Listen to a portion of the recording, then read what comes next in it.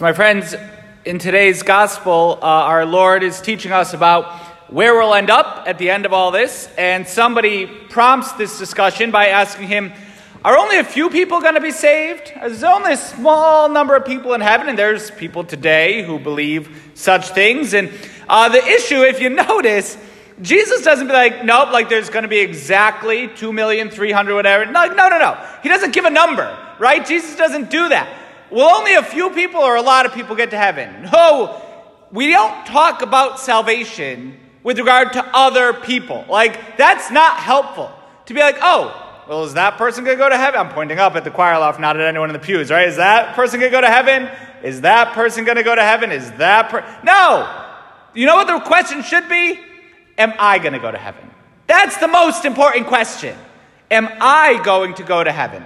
Rather than trying to figure out if all those people are going and all those people aren't, rather, where am I going? Jesus, when they say, Lord, will only a few people be saved? He says, you strive to enter through the narrow gate. It's a command. We should be concerned, first and foremost, with, am I going to heaven? Even as a priest, this is very important for me, right? Because my job is to help all of you get to heaven. But if I do that and don't end up there myself, that's a problem. So if I neglect my times of prayer, if I neglect going to confession myself, if I neglect all of that, that's not good. I need to strive to enter through the narrow gate, and part of my narrow gate is helping all of you get to heaven. So there we go. That's what we need to focus on. Am I going to heaven? Put in case of loss of cabin pressure, you put the mask on yourself first, and then you help others. If we're not in a good relationship with God, we can't help anyone get to heaven. We can't do it if we ourselves are not in that right relationship with God. And so, whenever we're thinking about, who's going to heaven and who's going to hell and what's that going to look like? No, first and foremost, where am I headed? What path am I on? And then our Lord says, strive to enter through the narrow gate. I think this is so important. It is a narrow gate to get to heaven. It's something we have to try for. For many, I tell you, will attempt to enter, but will not be strong enough. That we're not going to just accidentally trip one day and end up in heaven, right? And we're not going to get there on accident. And we're not just going to kind of live our lives kind of blah and, look, I'm in heaven, right? It doesn't work that way. We have to work to get there. That's what we have to do in this life. And if we just think it's enough to just go through the motions and boom, we're going to be in heaven one day. It doesn't work like that. It's a narrow gate, and we need to strive to enter through it. And many will attempt to enter, but they won't be strong enough. That we need to right now focus on those things that we can work on in our own lives to help us get through that narrow gate. It actually takes hard work to get to heaven. It takes hard work to win a World Series is a good example. And you can't just like, I'm going to go out, right? I haven't played baseball since 4th grade. I'm going to go out and I'm going to be on a World Series championship team.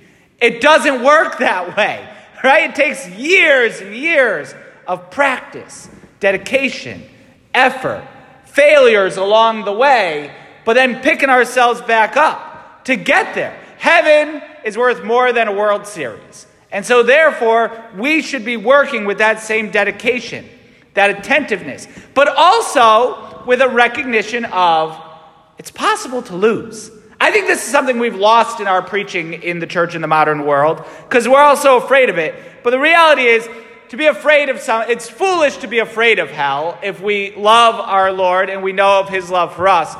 But it's just downright stupid to think it's not a possibility, right? It is. It is possible for us to lose, but we don't need to be afraid. That shouldn't cause anxiety. That shouldn't cause what it means is I'm relying totally on the grace of God to get to heaven.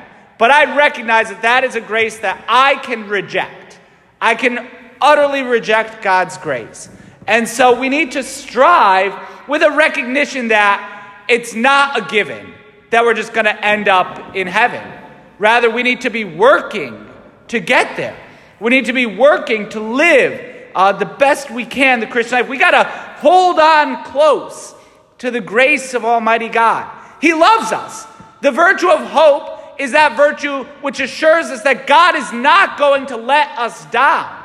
God loves us so much. He's not going to abandon us. He's not going to let us down. But we can abandon him. If we decide we don't want his grace, if we decide we're going to do our own thing, instead of holding on to that love that God gives us, we can totally abandon him. And this is a trial that it's possible to lose.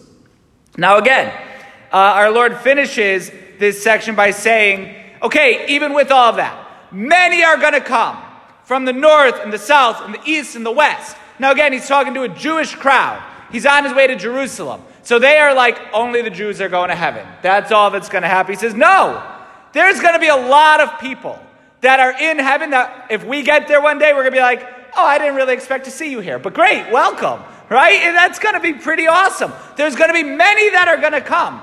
And so we should never, no matter what circumstances of life someone's living in, and even in what circumstance of life they die in, we should never write anybody off.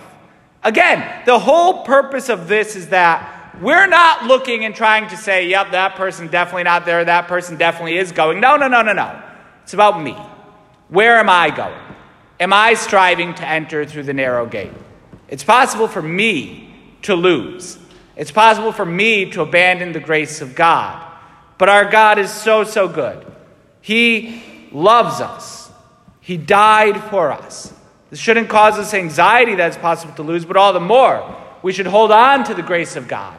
We should stick by our loving Heavenly Father. We should tell him how much we hope in his promises. And then at times when he disciplines us, when we got to make changes in our life, that's what we had from the letter to the Hebrews, then we make those changes. What son, what at all time discipline seems a cause, not for joy, but for pain. For what son is there whom a father does not discipline? It's hard work being disciplined. I can't stand being disciplined, right? It's really, it's not fun, but we need it sometimes. Father Casey, stop doing that. That's not going to get you to heaven. Oh no, whoa, who are you to tell me, right? No. Stop doing that. Okay, there's discipline. But it's discipline to correct us, right? Not just to make us feel bad about ourselves, but like, no, that's not going to get you to heaven. So we need to change that. We need to change this. Why? Because we're on the narrow path. We're going through the narrow gate. God loves us too much to just leave us like we are. Rather, he disciplines us so that we can be strengthened for going through that narrow gate. My friends, heaven is incredible, and it's where we all want to go. And while it's possible to lose and to not get there, if we hold on to our Lord Jesus as he holds on to us, that is the sure path to salvation. And so we ask our Lord today to give us the great virtue of hope and trust in him. We ask him to strengthen us even through difficult discipline at times so that we may strive to enter through the narrow gate, and then striving through it, we may recline at table in the kingdom of God.